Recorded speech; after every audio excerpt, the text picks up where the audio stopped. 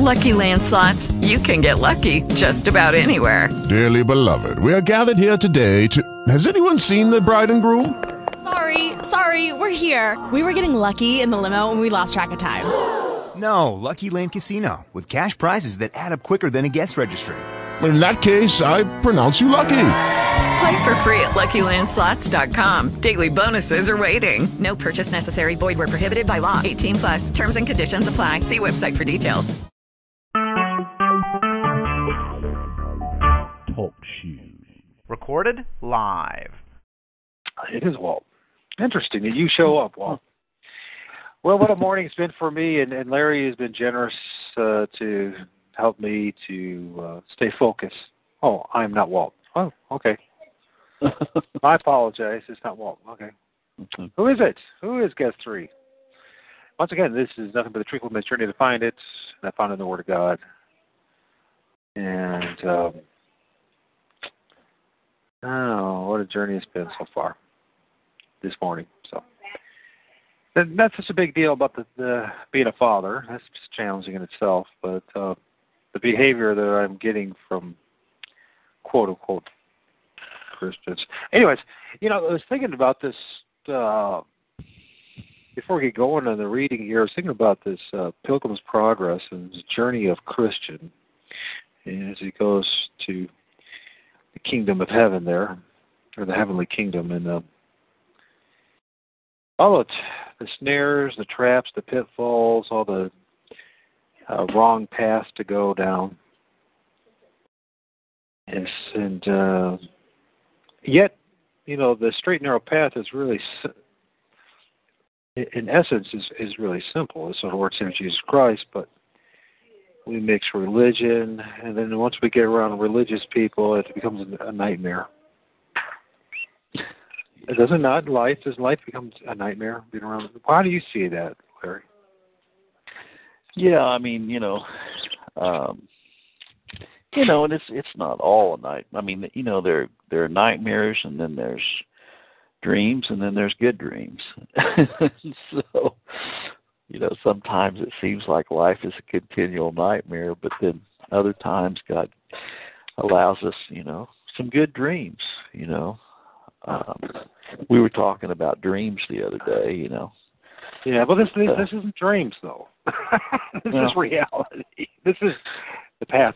By the way, hello, Canada. So we're listening. We have a Canada. We got somebody listening from Canada here. I'm not sure if that's Adiola or that's someone else. But hello. Yeah, well, if it is Adiola, greetings and blessings, and then the same thing to the anonymous Canadian listener, if that be the case. But no, I mean, yeah, you're right. I mean, life can be very trying, Well, I think it's the journey that is being a Christian in particular is a very. Life is hard enough as is for us.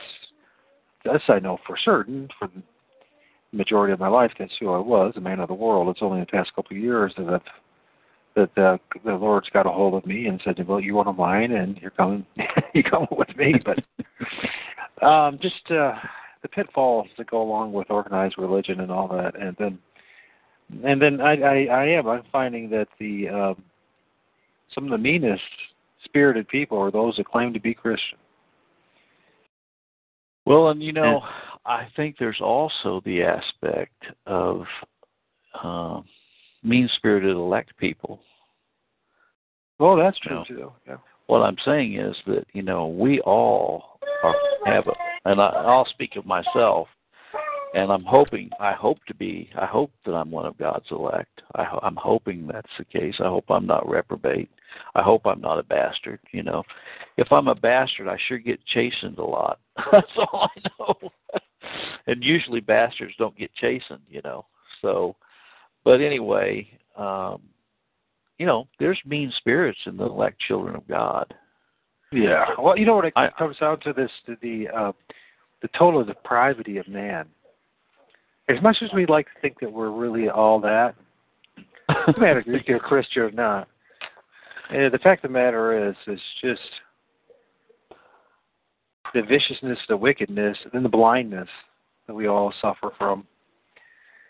And the more and more I realize this, more and more I realize how absolutely necessity is for God's children to actually stay focused on our Lord and Savior Jesus Christ and the Word of God. Not to make ourselves superior to anybody else,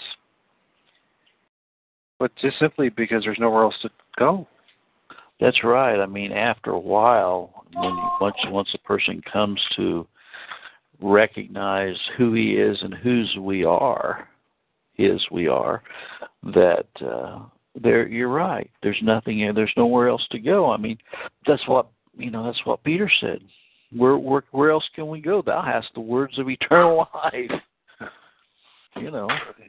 Yes. All these other people went away, and Christ looked up to his disciples and said, will you go away also? And just, it's a fascinating journey. The walking this straight and narrow path of our Lord Savior, and where it leads to Him, and just all the pitfalls and all the many things that come along our way, and other things that distract us. Wow, when you said the straight and narrow way of our Lord Jesus Christ, I was thinking about all the hairpin curves I've been on the last 3 days. I mean, when you go down to Cherokee Village from Pineville, you go through Eureka Springs, Arkansas. If you ever go through Eureka Springs, Arkansas, everybody knows what I'm talking about. I'm talking about some of those roads. The speed limit is like 15 miles an hour, and you better not go faster than 15 miles an hour either, or you'll go off the side of the cliff and down, 3,000 feet, 2,000 feet. And, I've often thought about that. It doesn't seem like the Christian path is a straight and narrow way. It seems like it's curvy and bumpy, and, the thing about it is, I guess you can have a straight and narrow path that's full of obstacles and rocks and cliffs. It's just if you deviate from the straight and narrow way, you're in total chaos. And so, but you're right. I mean that Pilgrim's Progress book. I remember the first time my mom actually read that book to us, even though she's hyper-Arminian in her belief. She did read that to us. And it had an impact on me. I mean, I was thinking in my mind when I was just a kid, when I was hearing that read, I thought, oh, if being a Christian's that hard, I don't want to be a Christian.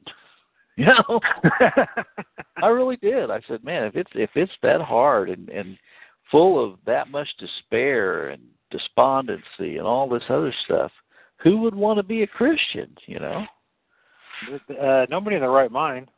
Right. Unless, when I say that, I'm being facetious, obviously, but you know what I mean. Right. Well, nobody. If you're a man of the world, as I was right. all my life, even though I raised a Mormon and went on a Mormon mission in the first half of my life on this earth, it's only, and I've known the Pilgrim's Progress for a couple of years now. I didn't know. I heard of it in passing life, but I never really did much about it. It wasn't until this week that I've been listening to it. And I'm glad I waited, because it resonates much more to me. Although it's, the character of the Christian, they present him, John Bunyan presents him as despairing and saddened and beaten down and burden-laden character, in which it is. But, I look at a lot of it, I've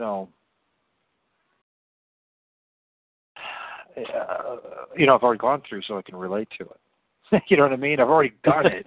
Right. So when I've already experienced it, so I can relate to the character. Was it something in the future? And understanding what really it does burden a man. And, a lot of it is ignorance of the Word of God. It's actually the ignorance of their God. Well, and also what you said there about, I would say another way of saying it is the natural man doesn't want to be a Christian.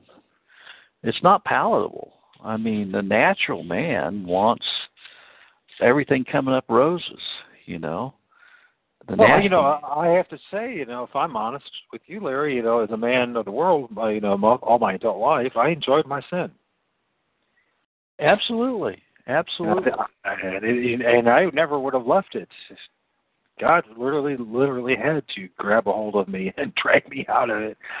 and you know, if he had to bring me down to a point that I would even be receptive with losing everything, literally everything. But you know, since then, you know, now, you know, going down this journey, this Christian life, and trying to figure even out what that straight and narrow path is, but it was there all the time. As the Lord Savior Jesus Christ, and just staying focused on Him. You know, all these things, you know, and of course, you know, I've been being weighed down heavy with this whole idea that I need to join a church. Yeah. And of course, you know, then I was like, I put you in my life and all this part, you know, for whatever. Well, I know why I did, is to help me to stay on this straight and narrow path. So. Well, I want to say this: don't feel like you're the only person that has had that struggle. And Rosette and I have had that struggle regarding joining a church. I mean, we went through that for a long time. That's why we went to so many different churches, trying to figure out which church we should join, you know, and we'd go there for a while, and then bam, you know, we can't do this. And well, I certainly don't want your journey. I mean, your journey is a fascinating one in itself. You know, folks, Canada here, and those who will listen in the future, people they're starting to download. There's a new batch of people starting to come to listen to the show. It just takes a while for them to warm up to what's being heard here. You know,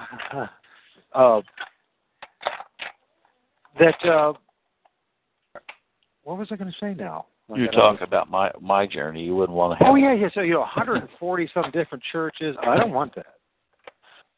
And I know exactly that I would end up doing the same thing that you did, and I think a lot of other people do that. And although you know, I think it's time for you to write a new book, Larry. No, I'm serious. I'm joking around here.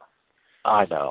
I think it's really an important message, especially for those who come into the light and are going to be guided by the Lord. You know, it's the modern day Pilgrim Progress journey. This journey of, So when John Bunyan he had his own ordeals to deal with, were horrendous in itself, dealing with the Church of England and the political institution and the monarchy, and then all these, trying to keep man from being on that straight and narrow path. Turn it down, buddy. Turn it down. Sorry. And it's great being a dad. I love being a dad, except just moments like this. But you know, here there's now we got thousands of different little kingdoms of God on earth, little popes are all around us trying to tell us what we need to do and how to do it, and keeping us from really putting all our absolute faith in Jesus Christ and the Word of God. And I think it would be a very advantageous book at this point to hear that. So if you're thinking about it, I don't know if you're thought about it, but I'm trying to plant that seed in your mind. Well, I receive it, and I don't discount it, and everything that goes on in the mind of God's elect has a reason. So I will take that into consideration. You know, it's just, but you have a tremendous journey too. I mean, I think about you as a 19-year-old young man in England as a missionary on a mission, you know. I know. It's all people that I knew what the meaning of life is. Yeah, that's amazing. You know, it's amazing. You know, and believing that I knew it. Well, you know, part of the problem is, you know, definitely if there was ever a book to write from my end, it would be how easily and pliable. Which isn't there a character in That it's called pliable. Yeah. Yes. We are, and how easily we are, swayed one way or the other, this direction, that direction. And, as a 19-year-old man, you just as they always say, you got it all figured out at that age, right?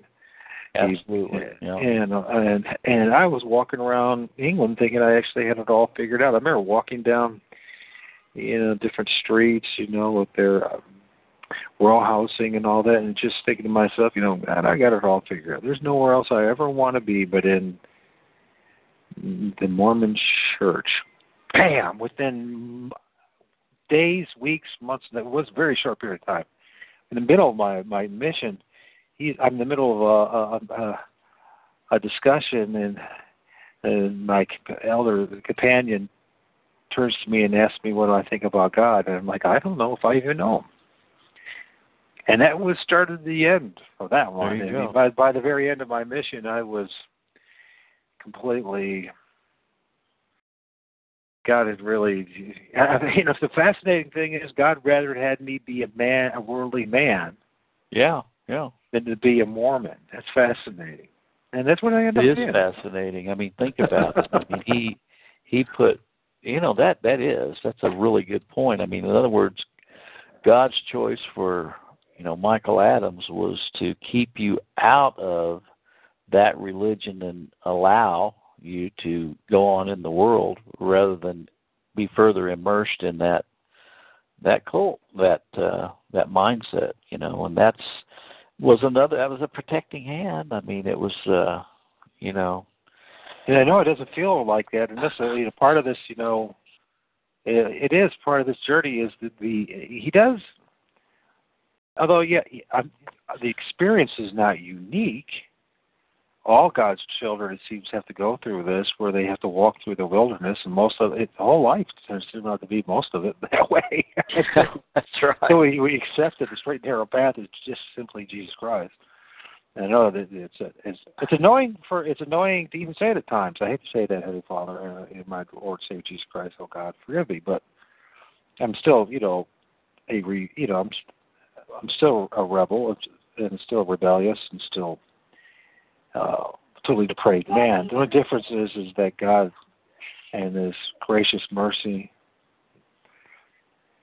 chose a guy like me or you to believe. Yeah, I was thinking you were saying. When you were saying that, what went through my mind when you were talking about the rebellious nature of God's elect, I was thinking about Moses, and how he struck the rock, rather than speak to the rock. And then God tells him, because you struck the rock, you can't go into Canaan. Now the question I have is, could God have kept Moses from striking the rock? Of course he could have. But it was God's choice to allow, if you want to put it that way, allow Moses to be rebellious and strike the rock. And it was God's choice not to allow Moses go into the physical land of Canaan. And I think to show Moses the difference between the physical land of Canaan and the spiritual land of Canaan. Well, isn't it just like is the striking instead of talking, or speaking to the rock, he strikes it. Is there some kind of spiritual symbology behind that too? Because isn't that something in a way that symbolically we do to our Lord and Savior as well? Yeah, we instead of listening to Him and reading in His Word. Yes, yeah. We do. We do. And isn't this why we end up with all these, the Roman Catholic Church and the Eastern Orthodox Church and all the Armenian churches? Yeah, and all the churches, and even those that are not, say they're more in line with the teachings of the Bible. Inevitably, because men are involved in it, and they have this hierarchical system, and the next thing they want to make money off it, and they want power, and they want to tell other people what to do, and all that kind. You know what I'm saying? Oh, absolutely. I mean, it doesn't matter. You could have the whole truth. This goes back to what you're saying about the bad behavior of the elect. Yeah, I mean, just like I was saying last night on that call that I did, this striking the rock thing is significant. we're gonna do God's service. We'll build 3 temples here. I mean, that brochure I got yesterday, I couldn't believe it. I mean, I came up to Weatherby. Of course, I have a mail slot. My maintenance man puts all my mail in my mail slot because I get so much junk mail. Because if I waited between the times I come to Weatherby and Pineville, my box, even though I got a big box, would be completely full. And so, but anyway, I picked up this brochure, 5-color brochure, man, and it says "Help Israel," And I opened up. There's a 6-page letter in there, and on the back it's got George Bush, not Yehu. I can never say it. He's a Yehu, all right. And Prime Minister Israel. Yeah. And then the ambassador of Israel and all these people, Dr. Bill Bright, promoting this, Help Israel campaign to recognize the 6 million Jews martyred in a book for Israel, money scheme, Dr. Evans. And that's striking the rock. That's what it is.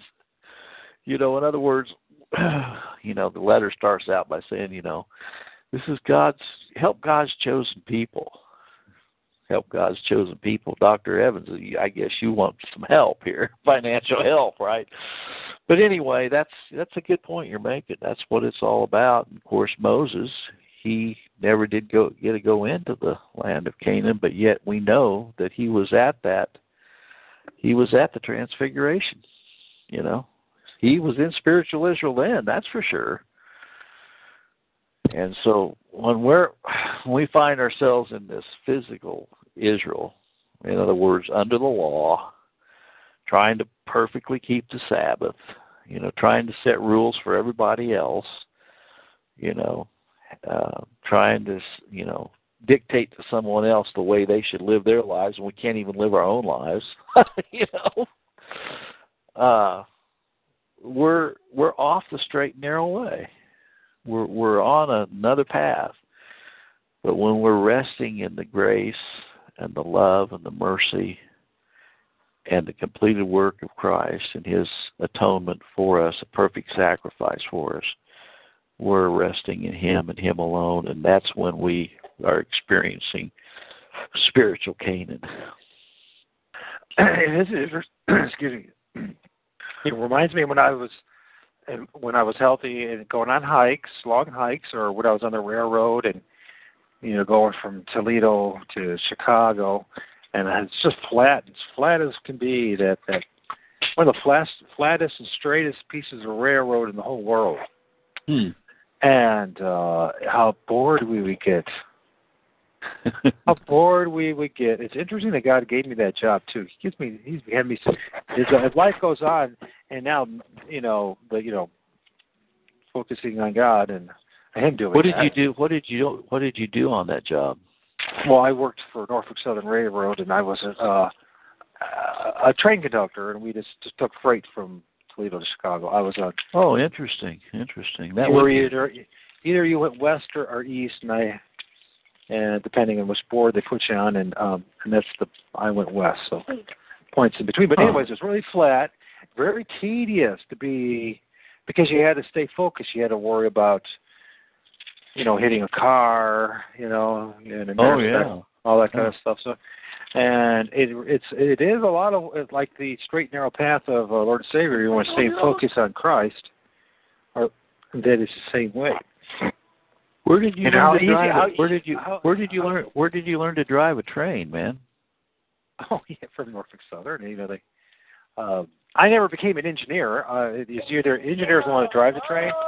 Although I have to admit, there were times when the engineer was tired. He said, "Here, take over for a while." So, okay. So you were kind of like a co-pilot, or not? I mean, no, I was the guy that got off the ground. I talked to dispatch. I'm the one. I got you. Brakes. You go in the yards. There's a kind of, if we did any problems, I'm the one how to get the ground. If there's a brake or something like that, a coupling brake or whatever. But my point being in all this is that how boring and tedious it was going to this path. It was very tedious to take 2.5 miles of freight train to Chicago. Once you got there, that's when everything really, you had to stay awake. because once you get in the yard, you have to make the brakes and all that, and you don't want to cause accidents and all that. You talk about millions of dollars of merchandise. But it's kind of the same way with the straight and narrow path with the Lord. It's very tedious and difficult because we get distracted. And there are these side paths. We got all these different things. If you think about you're a guy hiking down the woods, you got to stay focused on the path and keep staying on the path, but it's inevitable that you want to look to the left or the right, look into the woods, see what's going on around you. And we got a siren going off too, huh? It's Wednesday. It's not Friday. Usually maybe we got a tornado coming. All right. Usually it's 12 o'clock Fridays when they got the siren. Oh, okay. But you know what I'm saying? It's the same way, don't you think? Oh, yeah. Journey of Christ, and this is like, going to all these different churches, listen to all the different voices, all the little conflicts we have with people. It all seems to be ways of, in a way, testing us, distracting us to keep us off that straight and narrow path. Because, at the fallen nature of who we are. And because of the fallen nature of who we are, and because of our total depravity, we want, when Adam, before the fall, I imagine, he's walking with God. I mean, he was walking with God. I mean, it wasn't like he was like thinking about other things when he was with God, right? You know what I mean? Except what God had to say, right? Yeah.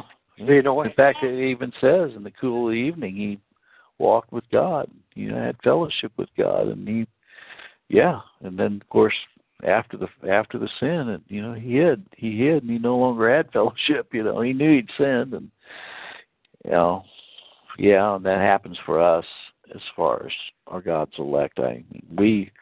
When we succumb to sin, obviously the fellowship with God goes away, communion goes away until we find ourselves God granting us repentance, and then fellowship is reinstated or reconciled, to God. And it's a constant, it's a constant back and forth, like you said before.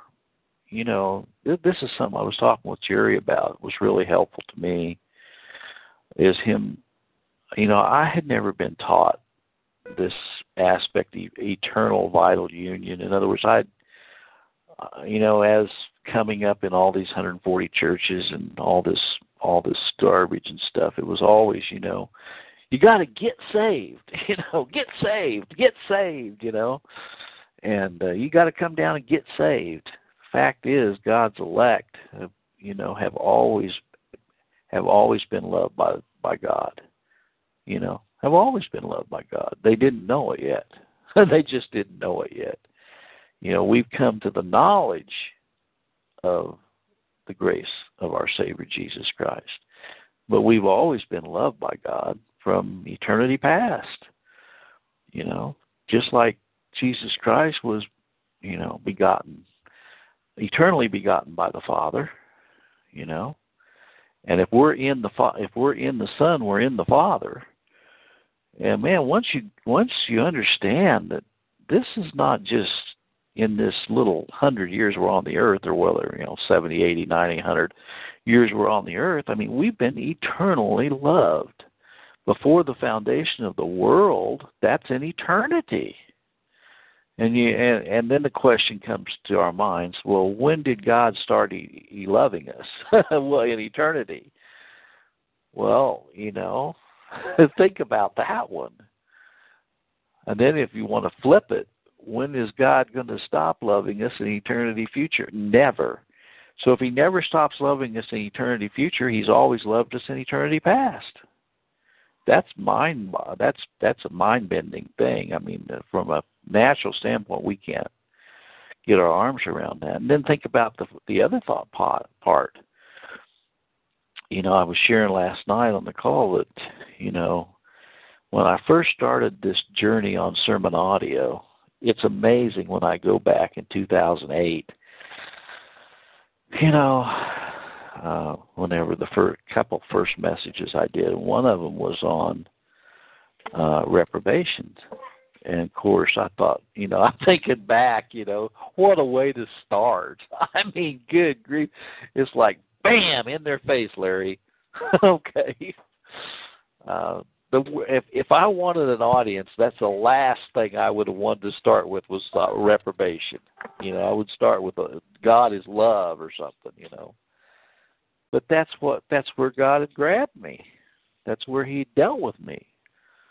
The reality of it is he's got a people that he loves, and he has a people he created as vessels of wrath fitted for destruction. Whether we like it or not is inconsequential. And that one passage in Romans is what just nailed me. I'm telling you, Michael, it nailed me where it says, the children being not yet born. That's what nailed me. Not having done either good or evil. The children being not yet born, not having done good or evil. That was before original sin. That's before they were even conceived. Jacob have I loved, Esau have I hated. In the mind of God, he has his people that he loves, and there's people that he hates. And that is why the doctrine of universalism is so palatable to 99% of the world, because they're telling them just opposite. They're saying God loves everybody. God doesn't hate anybody. It's an absolute denial of Scripture. I didn't mean to get off track, but that's where it led us to.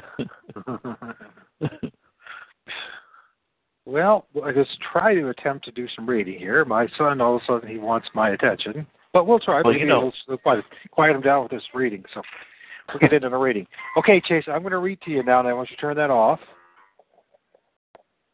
Okay, here we go. Chapter 11 of John. Now, a certain man was sick named Lazarus of Bethany, the town of Mary, and her sister Martha. And it was that Mary which anointed the Lord with anointment and wiped his feet with her hair, whose brother Lazarus was sick. And therefore his sisters sent unto him, saying, Lord, behold, he whom thou lovest is sick.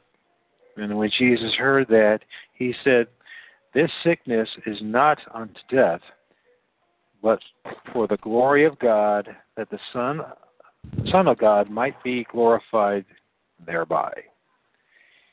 And you just stop me whenever you're ready. You want to comment? Please stop. Okay. I'm ready. I'm ready.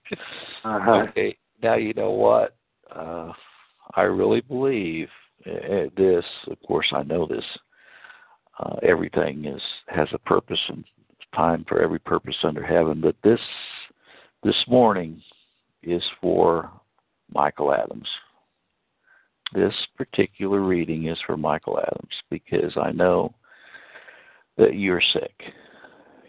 You're sick. Oh, you have, you I really am. Yes. And here you have this proclamation, and I think you can apply it to yourself, Michael. This sickness, now we don't know whether it is unto death for you or not, but the point I'm pointing out is, but for the glory of God, that the Son of God might be glorified thereby. That's the reason why you have this sickness. You may not understand that, but that the Son of God might be glorified thereby. God has given you a tremendous amount of grace in what you're going through, Michael. And, it's evident. It's evident. Well, I'm sure. The combination of everything, being sick, being alone, being a single father most of the week, being broke, all sorts of things. It's like, last night it was really this first time ever since I've been doing the show. I was just like, I think about doing a show and just pleading for people to help me financially just to get some food and some vitamin supplements. You're not alone. Thank you, Guest 3. But, you're right, Guest 3. I'm not alone. I got my God. And I got folks like you and Larry and the people that listen to the show or join in and the people I met. But it is. He has, all of it's for his good, for my good and for his glory. So I recognize that. So, but it's not. It's more than just being sick. That's what I'm saying. It's like he had to do a lot more. And I think he does have to do a lot more to get us, for some of us at least, to get really focused on him. Right. What is important? Right. What is important? And first he made me in such a way that allowed me to be such a way that this is what I needed. So I don't know. And I love the way John writes, because it's obvious that he's writing so that people will sense an empathy from not only Christ, but an empathy from John to his audience, because I'm doing the old problem of jumping forward, but when you mentioned that God has allowed this to continue and so on, notice in the 6th verse it says he abode 2 days still in the same place where he was. What's really interesting is it says in that verse 6, it says when he heard, therefore he was sick. He already knew he was sick. Hearing that he was sick, that's John's language. Hearing that he was sick, he abode 2 more days. No, it wasn't in the hearing of it that made his decision to abide 2 more days. He already knew. Jesus Christ, he's God. He's omnipresent. He knows all things. Now, in the Son, people talk about him being the Son of Man and the Son of God, But the point is that he abode 2 more days knowing he was sick. In other words, right now with you, he's, I'm sure there's been times when you thought, well, why is he taking so long to come to my rescue? What's going on? God, here I am. You've got all these issues. Get with the program.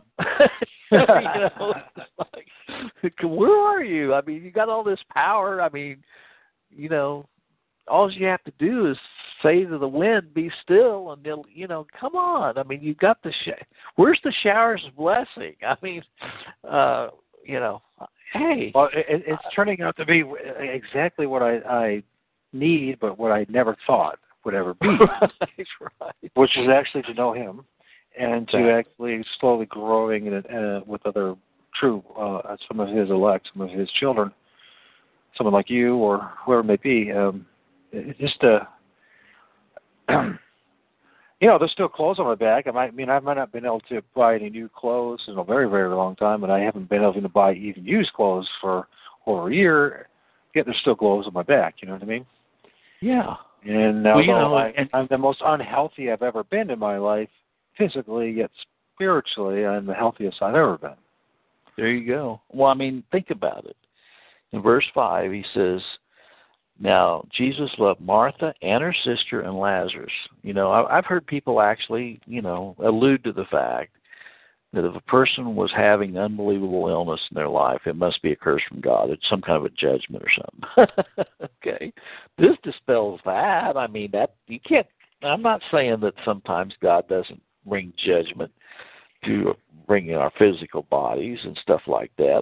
But judgment has already been done for the elect, and we have been forgiven. So, he might bring judgment on the reprobate and these things, but it says he loved Martha and her sister and Lazarus. And here, Lazarus was at the point of death, and he loved them.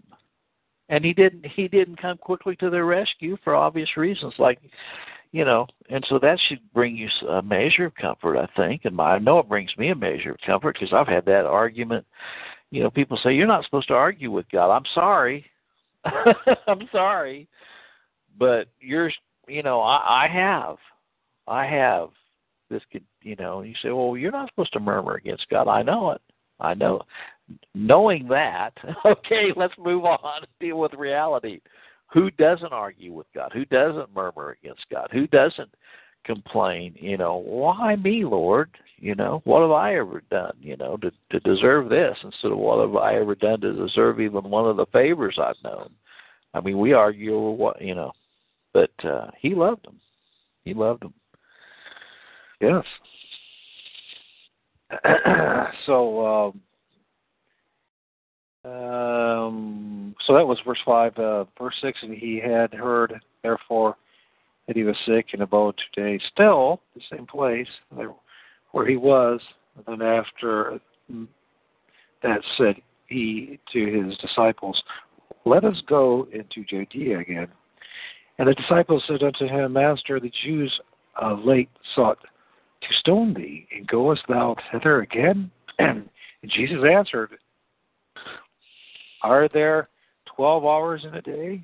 And if any man walk in the day, he stumbleth not, because he seeth the light of this world. But if a man walk in night, he stumbleth, because there is no light in him. Comment there. Yeah, well, it's pretty powerful right there. It's a lot of stuff there, isn't there? Oh, yeah. Symbolically, it's just spiritually symbolically, too. Well, the thing that strikes me about that is that it's exactly what you're saying. It's a spiritual, he's talking spiritually there. If a man walk in the day, in other words, if a man is in Christ, he's not going to spiritually stumble, because he sees, he says, I'm the light of the world, I'm the way, the truth, and the life. No man cometh to the Father but by me. And so then he says, if a man walk in the night, in other words, if a person is either an elect sinner or a reprobate, elect sinner as being one who has yet come to a saving knowledge of Christ, he stumbleth, because there's no light in him. Here's the question that I have, and that is, addressing this issue of total depravity and original sin. For the elect child of God who hasn't come to a repentance and saving knowledge of Christ, is there light in him? No, there is not. That's what total depravity is. A lot of the theologians say that there's glimmerings of natural light in the reprobate. No, there is not. He's dead in his trespasses, and John Wesley said that he only had a bent towards sin. But here, Christ dispels that very notion, because he said, if a man walk in the night, he stumbleth, because there's no light in him. And so, that is what total depravity is. It's not saying that man is,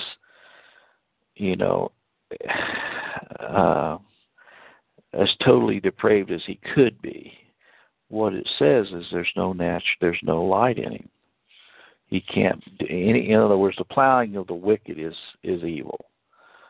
There's nothing good in man. People always. There's a saying right now, and I stumble and say it all the time. If I'm in a restaurant and the waitress comes over and says, you want some more coffee? Oh, I'm good. No, I'm not. I am not good. I'm not good. There's no good man anyway. Go ahead. But one, and the other thing too is, here his disciples, for some reason it resonates with me right now. It's his disciples say to him in verse 8, Master, the Jews of late sought to stone thee, and goest thou thither again? Isn't that interesting? They want the rock of our the cornerstone of our the foundation is our God, Lord and Savior Jesus Christ, the Messiah, and they want to go the stone. Well, yeah, that's how insane we really are. How fallen we be. If you say, "Oh, it's the Jews," it would. You know what? You can call them Jews, you can call them whatever. It didn't matter what it be. It could be, if it was God, his plan was that it would be people in North America. You know what I mean? Yeah. You call them Americans, and it wouldn't matter. It'd still be the same thing. We would still try to stone them, and we still try to kill them. The point that you're making is here that did the disciples really understand who Christ was he would hear, or they wouldn't be concerned about it? And this goes back to what we were talking about in the very beginning when you were talking about Moses and striking the rock. Yeah. Yeah. Instead of speaking to the rock. Same thing. I have no way of knowing this, but it makes me wonder if Peter wasn't the leader of this gang asking the question again. Because he was always the leader of the ringleader of asking the question. What do you think you're doing?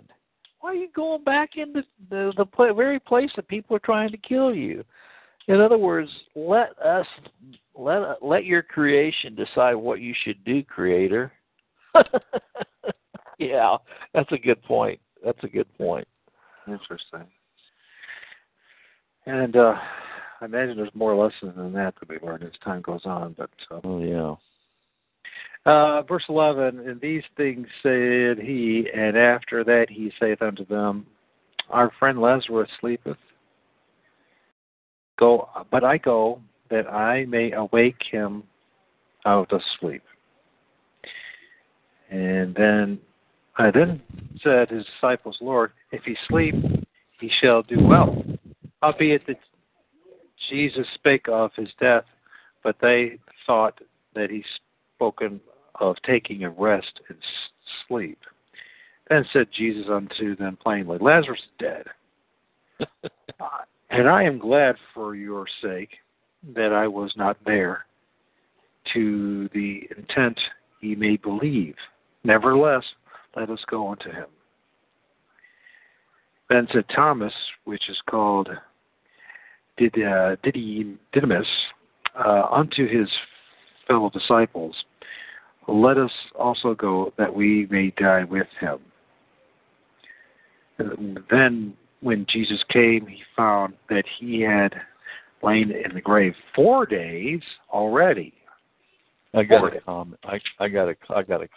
I mean, there's so much. I mean, it never ceases to amaze me how much spiritual meat is in the Word of God. I mean, it just blows my mind. But 11. If he sleep, he shall do well. And we all need physical sleep. I mean, we need it. And they thought, that because he'd been sick. I mean, I don't know how many times my mom would used to tell me when I was sick, had the flu or something. Well, if you get a good night's sleep, you'll feel better. And I think they were speaking from a physical, but he made it clear that look. But what's so interesting to me about this is verse 16, because this was after Jesus revealed to him that he was dead. And Thomas is saying, let us go, we may die with him. Well, what's up with this guy? The same guy that said he'd have to see his hands and feet, before he would believe. But I mean,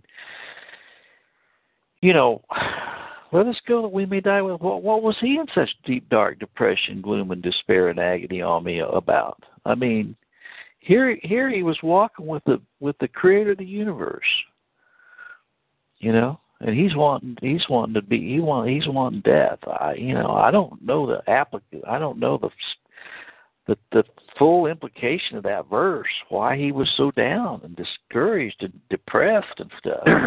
Well, it's interesting that you say that, because that's how many times have you said it, maybe, or I don't know if you have, but I know you've heard many other brothers and even sisters in Christ, say the same thing.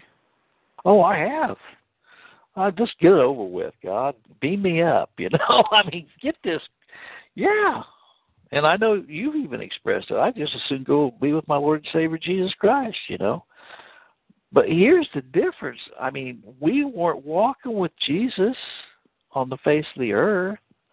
So, your point is well taken, because what we see here is that even though they were with Christ, they were still experiencing the same kinds of things that we experience when, and if we're walking with Christ, we shouldn't be any more wanting to die than Thomas was wanting to die, and he was walking with Christ physically. But I just find that really interesting. And the fact that Jesus didn't respond to it. He didn't even respond to it. He just was quiet about it. He's probably shaking his head going, yep, I know. I know. That's the way it goes. So. Yeah. Okay, so yeah, we're 4 days already. I mean, he's been in 4 days. Yeah. I wonder why he waited 4 days. Oh no, good question. It also makes me think about his resurrection. Of course, we have Easter Sunday coming up right here, and Good Friday, and how none of that seems to gel time-wise. But that's for another discussion. I know. I've wondered about that over and over and over, and you hear all these different arguments and stuff, and you know. Well, it's like another thing. It's like another thing in this journey. In our journey on the straight and narrow path. Like this one more it's over and over. It's just a point, but I don't want to accept it. But the message is over and over again that it's me, your Lord and Savior Jesus Christ, will follow, not religion. I keep telling you one thing, keep pointing one thing after another, that there's a problem with organized religion. But I still, but we don't want to. We still want to. We want to get off the path, and we want to find a kinder, gentler way, a shortcut. We do. We all want this. Right, we do. If I have it, I know everybody else to have it. We do. And you know what? We also. It's not just. You know, I liked your expression of kind and gentler way, because people want aesthetics. They want to go into a building. They want soft cushions. They want blue or purple carpet, you know, on the floor. They want soothing music. They want company. They want, you know, a fellowship dinner afterwards. They want, you know, in other words, yeah, that's exactly what they're looking for. They want their ears tickled. They don't want to hear the doctrine of God, of Christ. They want fables, you know. Yeah. Just give us something. Which is really ironic, because what inevitably happens, because of who we are, is everyone's on the judgment wagon looking for what's right and wrong with each other. Yeah. I think sometimes, maybe that's the reason why God wants things to do it this way, where, you know, you're over where you're at and I'm over where I'm at, and we're just hearing our voices. Because of who we are, it's an inevitable thing. It doesn't matter who we are. We will judge each other on how we look, how we present ourselves, how we communicate, how much wind is coming out of us, depending which end it is, you know what I mean? Yeah. I mean, it just goes on and on and on. Status, you know, all this kind of things. And it's very hard for us to really have these real meaningful conversations outside of doing something like this, and Christ directing it. That's right. That's it. I mean, and how can Christ direct it if we're allowing a man to mediate or intercede or get in between us and him? Oh man, that is so true. That is so true. And isn't that the real issue? It is. It is. And he will let us have that, and you'll get all the rewards of that too. Yeah.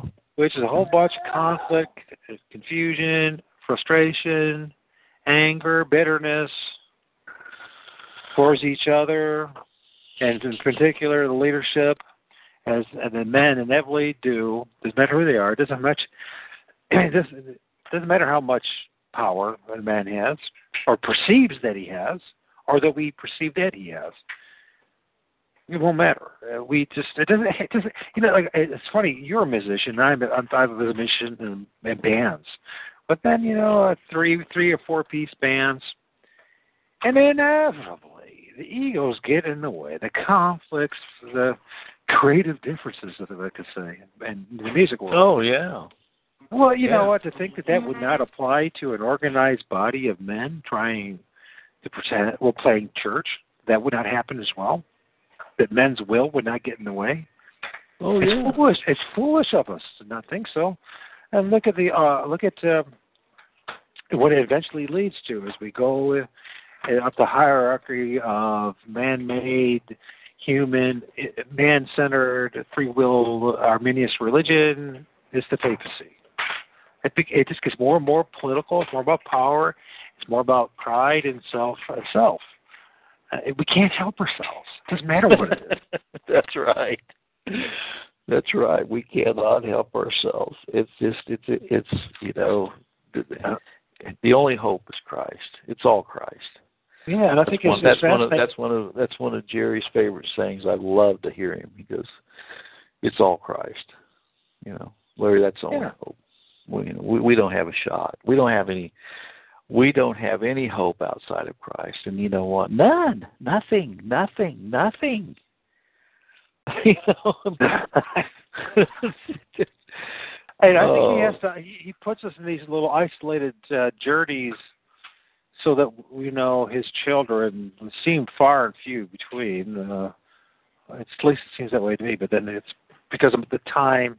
In a course in a lifetime of 7 years, how many people actually he calls and chooses that I never met 5 years ago or never will, and 10 years from now, whatever, in his wisdom.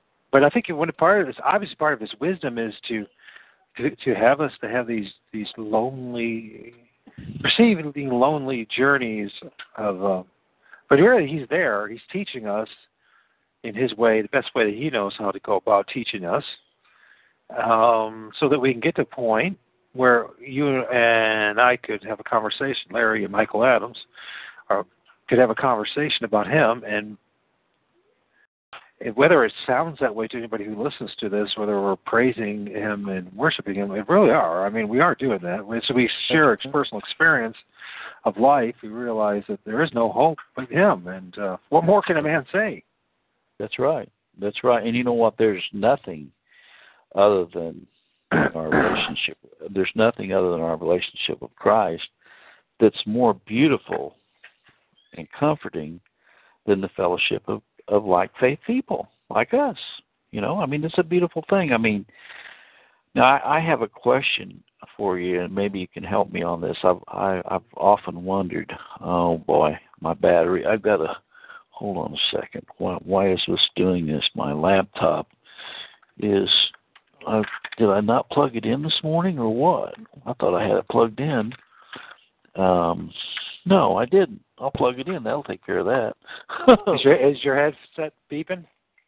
No, I forgot to plug my laptop in. Oh, now it's fixed. Okay. Anyway, that'll take care of that. Hopefully that'll take care of that. Okay.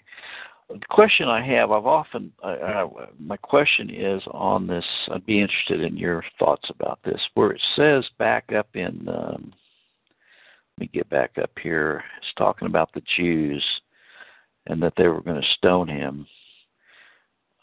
In verse 8, his disciples said, "Master, the Jews of late sought to stone thee, and goest thou thither again?" And then we look down in verse 19, and it says, "And many of the Jews came to Martha and Mary to comfort them concerning their brother." Now, was that the same group of Jews? Or was that any? In other words, now the reason I'm bringing this up is that oftentimes in the Bible, the same term is used, and you have to discern. You can't lump it all together. Okay, there are spiritual Jews and there are physical Jews. I believe that the Jews that came to comfort Martha and Mary weren't the ones that were going to stone Jesus. Okay, I don't have any proof of that, but I believe that these were, some of them at least, were elect Jews. Because what I have found in my experience is that we know that Martha, I believe that there's preponderance of evidence that Mary, Martha, and Jesus and Lazarus were elect children of God. And generally, reprobates don't go around comforting the elect. Or at least that's been my experience. Okay. Yeah. I have. Well, he's going to Judea, and there's the Jews, and then there was more. It's. I think that it's a microcosm of the world, isn't it? It's a reflection of the world. You got Judea, and you have those that are elect, and the rest of the world are ones that stone you. And let's face it, they really. In the end of the day, if you're truly hardened-hearted, And this is another a merciful act that God is doing for us, is that if they really had their way, they'd be torturing us right now and pulling out our fingernails and doing all sorts of horrendous things and there's all sorts of contraptions, and we have a history of thousands of years of them doing just that to his elect. Exactly. And is it really a surprise that the majority of Judea wanted to stone him, and only his elect that were out there comforting one of his elect, one of his beloved? No. I think that's what we're supposed to be doing. I think this is the dilemma. The dilemma has come with a confusion of doctrine and a confusion of the role of Christ and of the Word of God. You know, you and I, we're supposed to comfort each other as we're doing this kind of stuff. And as we grow in the faith, we're supposed to, help each other out as best that we can. And the best way we can, ultimately, is what we're doing right now, really. Right. But as far as, helping out, and, comforting each other in time of need and all that kind of stuff. And how do you comfort them? Well, here's Lazarus and the family and all that, and all those. Well, there's a better place. We know that Lazarus was loved of God, and our Messiah. So he's, what better way of comforting that person? I guess you got to deal with the loss and all that, but personal loss. But as you talk it through, you're like, well, he's okay. You know what I mean? He's going to be with God. And, you know what I mean? How else could you? What better way of comforting each other? Right, and there is no other better way. And I know this has been brought up before many times in this discussion around the raising of Lazarus. And we're told in Scripture that when the spirit returns to God, whom gave it, and we know that Lazarus' physical body was dead, so his spirit was with God. Now, that's really interesting. So his spirit, I believe, was in paradise. And that brings up the question of the omnipresence of Christ. And I know a lot of people would say that Larry's a heretic making this statement, but I've been accused of a heretic so many times. And, in all reality, we're all heretics. I mean, none of us have perfect doctrine. You say, you're justifying your heresy. No, I'm not. I'm not justifying anything that I say that might be amiss. I repent of beforehand and ask God to forgive me. But here's my point. Jesus, he says, if you've seen me, you've seen the Father. Okay, here Lazarus says he's dead. His spirit has returned to God whom gave it.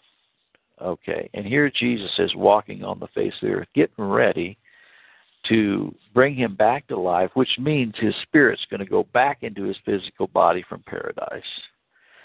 And what was happening in paradise this whole time with Lazarus and his communion with Jesus? What was happening? Good question. I mean, what the ultimate question? Isn't that what we all want to know? Don't we all want to be there wherever that is? It's got to be right. Whatever we're going through here now. So. Yeah. Isn't that point of the big message? I mean, for God's elect, is that there's a better place, there's a better time waiting for us. I think we're foolish and that we're being naive and we're wasting our life by focusing into what will happen after this life. But God's made it. Well, I don't think it is at all, and I think the fact that why would Christ give comfort to the thief on the cross, saying, "This day thou shalt be with me in paradise." This day, not. Well, which this. Yeah, so if Christ, this day. I mean, well, if you may remember, he's omnipresent, so that's what we say. God is omnipresent, so he's probably everywhere, right? He could be everywhere at once. Yes, he is. I mean, so when people say, "Well, Christ never went to hell," wait a minute. Christ is everywhere. Christ is everywhere. I mean, he knows all things. He's everywhere at all times. You say, well, how can that be? I don't know. I'm not God. How do I know? He knows all things. He sees all things. He's everywhere. He's omnipotent. He's omnipresent. He's omniscient. He's immutable. Yeah. So what say at that point except to say, well, okay, I'm God, and excuse me, I'm not God. I'm not God. Excuse me. that was a little bit of unity coming out of me there. And that there's how can we fully comprehend God? It's interesting. I've been listening and playing the attributes of God from I saw that. Hey. And I plan on finishing it up. I'm glad that gentleman read it. But the more you think about it, the more you realize how little we know about God. But we believe, we know, we have to be. There's evidence sometimes all around us. We know how He's working in our own lives spiritually. To deny that God does not exist would be absolute foolishness and absolute heresy. But there also is the same point is one comes to the realization, the more one learns of God, the more how little one knows of God. Right, absolutely. And I think that he does that to make it more so that there's like a yearning for us spiritually to want to be with Him again because we want to know about Him, which is what He wanted out in the first place. So, it's interesting. Life, what he's done, it's in this short span of life here. Well, it goes back to the election thing too, and those that He hated and those He's loved, and everyone has this great. We all have this. There's a bit of confusion about the pre-existence. Right. What is that? Exactly where we fall and all that. And I think that's if you're a bookseller, a marketer, a storyteller, this is fertile ground to make up all sorts of things. Oh, is it ever? Yeah. it has been done, too. I mean, yeah, absolutely. Yeah, if you want to make up profiteers, you make up something to, take a verse here and there and make up, write a 400-page book on that. You know what I mean? Of all your notions and others' notions of what it was. So, but it's interesting, because it's hard for us to understand, comprehend. We talk about he hated Esau and he did nothing. What does that mean fully? Well, the question is, let's equate that to Lucifer. He hated Lucifer. Lucifer was a created being, and it says that he was a murderer from the beginning, that he was created. Christ created Lucifer as a murderer, And I know, people say, "Oh, you're making God the author of sin." No, God authorized it. What is there in the whole world that God has? If you authorize it, what does that mean? Anyway, if He's the creator, that means He's the author. It's a form of the word. Author and authorized mean the same thing. We don't want to admit it, though, do we? We just don't want to admit it. No, we don't. We don't want to believe that. We don't want to believe, but we have to. I think in order to understand what's really going on, we look at His history, His story. What is the purpose of life again, Larry? What does the Bible say? Why did God create this world? For Himself. To glorify Him. Right. And to glorify His Son. And to demonstrate who He is. Right? I mean, I'm not going to say it in theological terms very well yet, but we're not going to figure out this point. The only reason why we're here, although we like to think otherwise, we like to think we're here because of ourselves and what we can get out of this life. The only reason why we're here is to demonstrate His divinity, His power, His greatness, and you okay? Good. And to glorify Him, right? Yeah. And, I mean, and I'm not saying it completely here now, because you can look at the elect and the non-elect. And why, I was thinking about last night. Why me, God? I got a brother who is Eastern Orthodox, and his journey has led him into this bondage, this snare midst of being a religious zealot. And then my sister's very, married to a religious zealot that goes every morning to Mass and Roman Catholic. Wow. That's a commitment. My mom, the Mormon, and here I am. And this whole story, why and all this happening. Probably the best verse, my favorite, one of my very most favorite verses in the whole Bible, which we've read multiple times before, you and I, is Colossians 1:16. It answers the question that we're addressing. For by Him, meaning Christ, were all things created that are in heaven, that includes Lucifer, that are in earth, that includes Esau.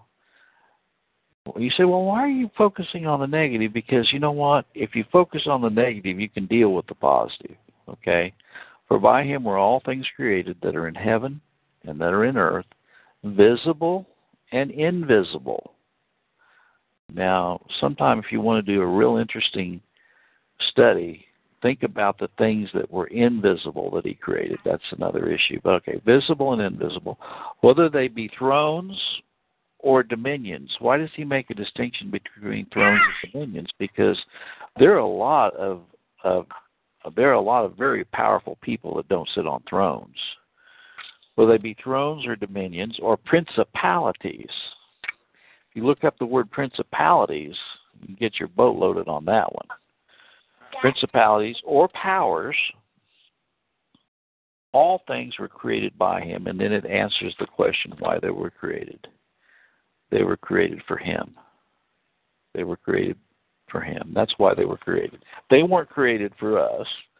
Like you said, they weren't, none of this stuff was created for man. None of it. Although it's the complete opposite that the world wants to tell us. That's right. And the religious world wants to tell us that. That's and the right. religious folks want to tell us that. No, God created all this for us. Well, oh, yeah. And directly it is the case, but no, really, He created for Himself. That's right.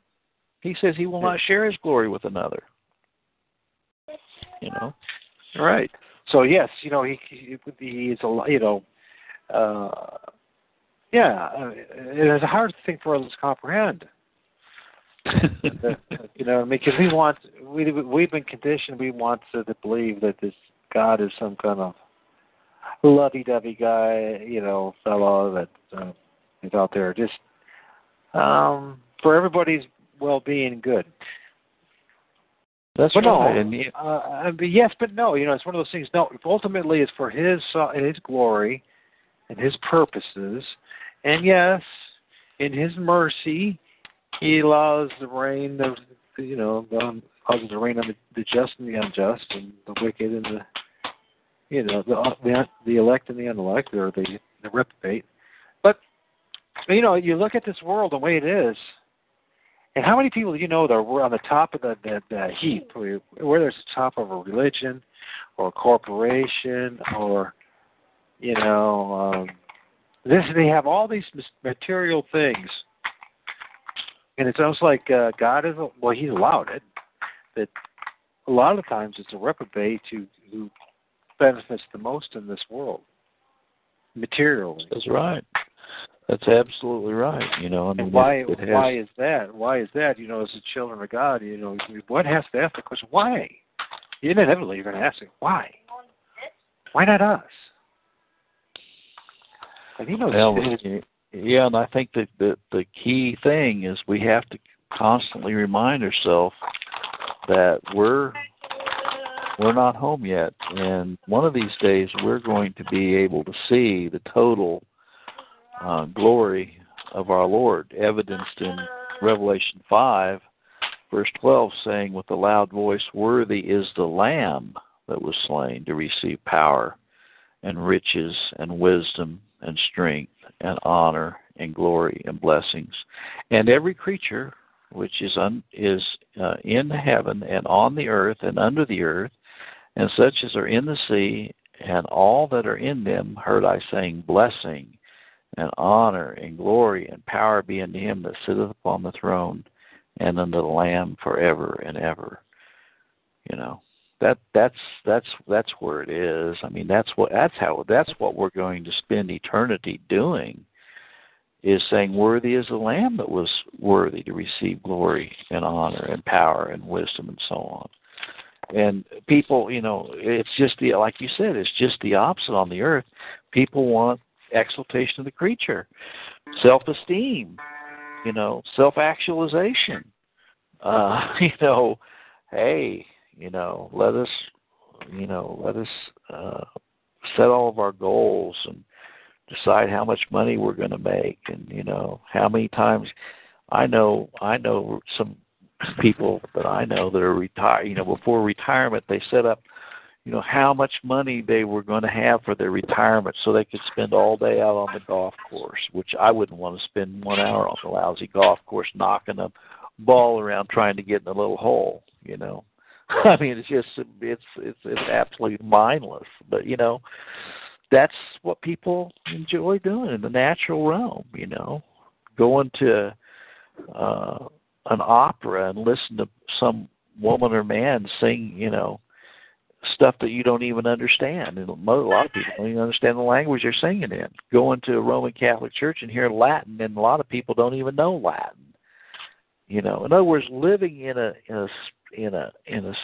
state of unreality, so that you don't have to really come to grips with the fact of what reality is, which is in this earth's realm, just a little blank, just a little period on a piece of paper compared to eternity. You know, yes. Yeah. Well, you know, it is interesting. When you talked about golfing and stuff like that. Now, just bringing it up makes me think, you know, of the sad state and affairs of humanity. That really, you know, these men, they chase after a piece of paper and all the things that it brings them, and a ball. Yeah, yeah. And what does that really mean? I mean, is this the best that, really, this is some of the best that man can do? I mean, the headline news, the top story in Yahoo.com is about the new robots. These new fleshy-looking, realistic robots, and the headline, I think, was like the future of sex. Wow! But that's the other thing that seems to be, the more and more you talk about all these things of the world and what things are, what man can do, it's just a reflection. It's a manifestation of our depravity. Right. Right. This is going to be the ultimate game, the ultimate goal for many a man in this world, debased person, is, well, you know, since we can't get along with each other very well, what we'll do is we'll end up creating the person that we want ourselves, play God, and we'll give ourselves a robot where they can satisfy us. They'll probably have programs to program these computers so that makes, you know, the clones will be compatible with your personality. And so they'll put in all the different personality types and your interests and your desires and your favorite colors and your, all of this stuff, so that you will be able to get just what you want, right? Well, yes, that's exactly what they want. It's pathetic, and they got this very realistic woman and pretty blonde and perfect proportions and all that. And I'm just thinking to myself, are we really gone this far? And we have gone this far. By the year 2050, you'll have your ideal. This is what they're thinking about. That your ideal companion, mate. Yeah. Because we can't get it ourselves. And the reason we can't get it ourselves, the world can't get it, is because they don't have God. I mean, to have God, you have to have a God-centered marriage. At least one of you has to be faithful to the best. And all. It reminds me of that song, I think it was like 70s. In the year 2525, if man is still alive, you'll pick your son and your daughter too from the bottom of a long last tube, yo. But go to that. I mean, sometime, if the listeners go to YouTube and put in the year 2525 and listen to that song. Because you know what? Alvin Toffler in, 1984, which was a long time ago, Future Shock and all this stuff, it's all basically, I mean, it's here, folks. I mean, it's just like this. Yesterday, I came back to Weatherby, and there's a lady that lives in this area, and her mother is brain dead. She's still on equipment, and they were already taking the organs out of her body to donate to science before she's even dead. I mean, there's something wrong with this picture. You know what I'm saying? I mean, they can actually go into somebody and take out their organs while they're still physically, their heart's still beating and stuff like this. I mean, our society is sick. We're sick. I mean, would we do? It's not just society, mankind itself that we're sick. This is all about how debased and how corrupted we really are. Yeah, it's not. It seems to be we're not sick. We're dead. We're totally. Like you said earlier, we can't help ourselves. We can't help ourselves. Oh my, where were we at, man? I forgot. We kind of. That's okay. It's a long chapter. We're probably going to end the recording, but we can still continue. Yeah, but we can continue on. Well, yeah. Just thinking. Let me see how many. Yeah, it is a long chapter. We probably ought to. Maybe we can continue this chapter another time. Just help me remember where we left off, so that when we start, the next time I'll know where we need to be. But I find that really interesting. I do want to talk about one verse before we conclude, where it says, verse 21, Martha said unto Jesus, Lord, if thou hadst been here, my brother had not died. In other words, did she believe that God was omnipresent? I mean, God was there all the time. He knew exactly what was going on. I mean, he didn't have to come there. I mean, we have accounts of other times when that chief ruler said, you just say the word and it'll be done to my son. And that very hour he was healed.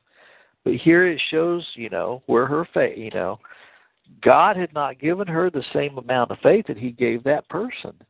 Yeah, and remember, Christ said regarding that person, I have not seen such faith in all of Israel, But that faith came from God. But here Martha says, Lord, if you'd been here, you my brother wouldn't have died. I mean, think about it. I mean, it's also, we see earlier that Jesus said the reason he died is that I might be glorified. And so maybe we should finish before we actually get up. We should finish reading the rest of up to the resurrecting of Lazarus. Yeah, that would be good. Well, yeah, go ahead, man. So we'll go back to where we'll start. Well, you just mentioned that. So the 22, but I know that even now, whatsoever thou wilt ask of God, God will give it thee. And Jesus said unto her, thy brother shall rise again. And Martha said unto him, I know that he shall rise again in the resurrection of the last day. And Jesus said unto her, I am the resurrection, the life, and the life. He that believeth in me, though he were dead, yet shall he live. Whosoever liveth and believeth in me shall never die. Believest thou this? And she said unto him, Yea, Lord, I believe that thou art the Christ, the Son of God, which should come into the world. And when she had said so said, she went her way and called Mary, her sister, secretly, saying, the Master has come and calleth for thee. And as soon as she heard that, she arose quickly and came unto him. Now Jesus was not yet come into the town, but was in that place where Martha met him. And the Jews then which were with her in the house and comforted her, when they saw Mary, that she rose up hastily and went out, followed her, saying, She goeth unto the grave to weep there. Then when Mary was come where Jesus was, and saw him, she fell down at his feet, saying unto him, Lord, if thou hadst been here, my brother had not died. When Jesus therefore saw her weeping, the Jews also weeping, which came with her, he groaned in his spirit, and was troubled, and said, Where have ye laid him?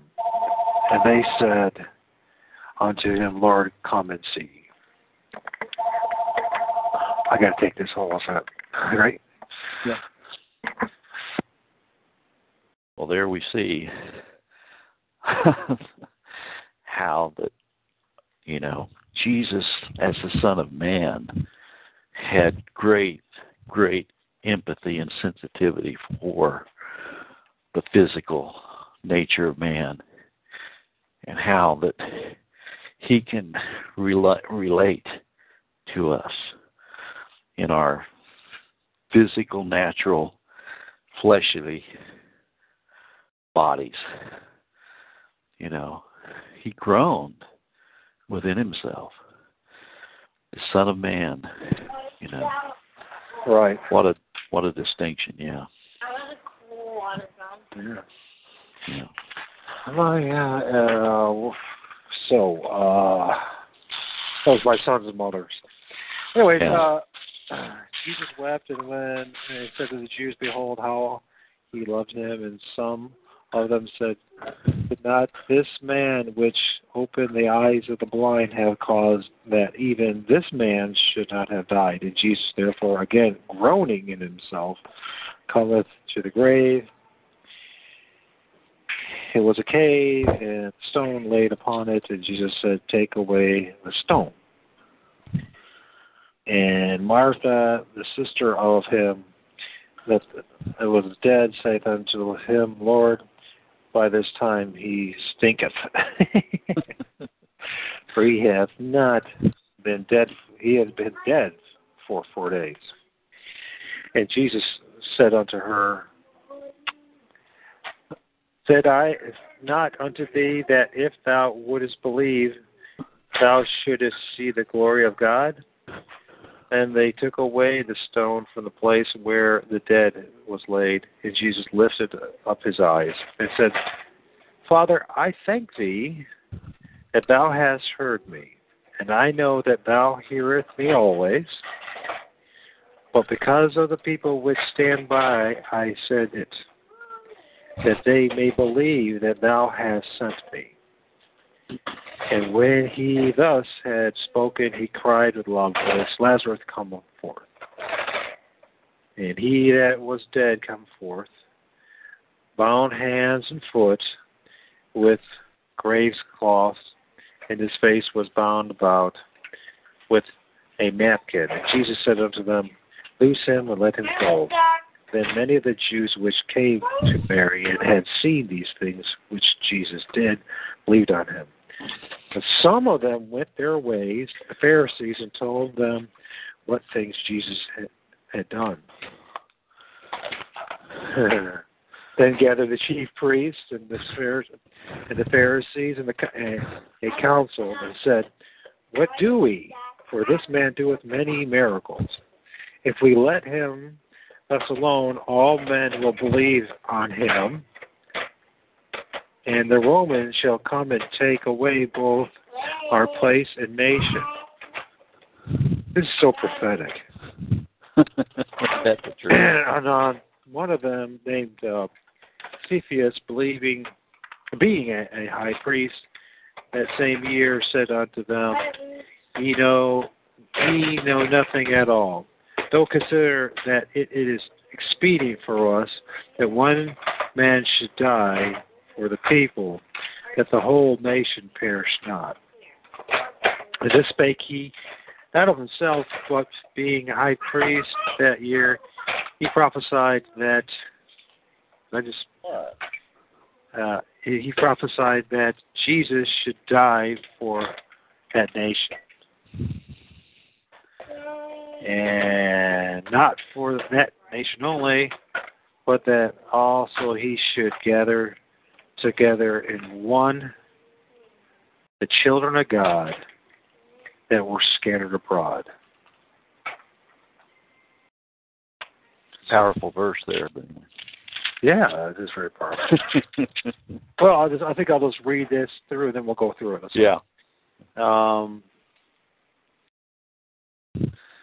Where are we at? Okay, so then from that day forth they took counsel together to put him to death. And Jesus therefore walked no more openly among the Jews, but went thence unto a country near to the wilderness, into the city called Ephraim, and there continued with his disciples. And the Jews' Passover was nigh at hand, and many went out of the country up to Jerusalem before the Passover to purify themselves. Then sought they for Jesus, and spake among themselves that they stood in the temple. What think ye, that he will not come to the feast? Now both the chief priests and Pharisees had given a commandment that if any man know where he were, he should show it, that they might take him. Isn't that fascinating? Yeah. And once again, you're talking now about religious men, the religious hierarchy. How God used them to fulfill his purpose in their wicked hearts and their own self-desires of self-preservation in order to reveal his divine purpose. And isn't it interesting how we cherish the body, the physical body, so much, but in the end, it's nothing more but a stinking, rotting corpse. And the only thing that even gives any of us any life is God. Right. That's right. That's exactly right. So, and what I think that is really interesting here, what he says here about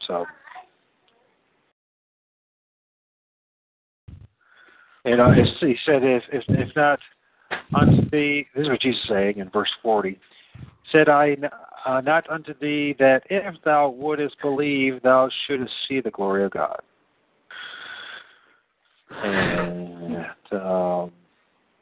even in their presence, they still could not believe fully. And so, again, it's almost like it's in some ways because God gave us His Word and got a hold of us and the Spirit's in us. We can believe this much easier. And, I think also, there's another says that the miracles were done to show the glory of God, which increased people's faith. So God uses different things to increase our faith, including these miracles that He did, including events that He brings about in our lives, including blessings that He bestows upon us. All of these things He does for the elect's sake to increase their faith. And He also brings certain things into our lives to test our faith, to cause us to question these things about Himself. But the questioning in and of itself is usually followed by just further evidence that answers our questions. The reality of who Christ is. Well, I certainly feel very blessed that you shared this morning with me, Larry. Well, I feel very blessed. I was feeling a little down and a little agitated, and amazing, and some of the best medicine so far I found has been the Word of God.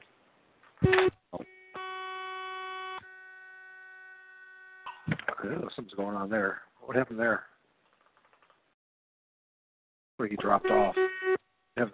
And you were a lot breaking up there. It's probably a good time to end the recording, though. But this has been Larry Phillips, my good friend in Christ.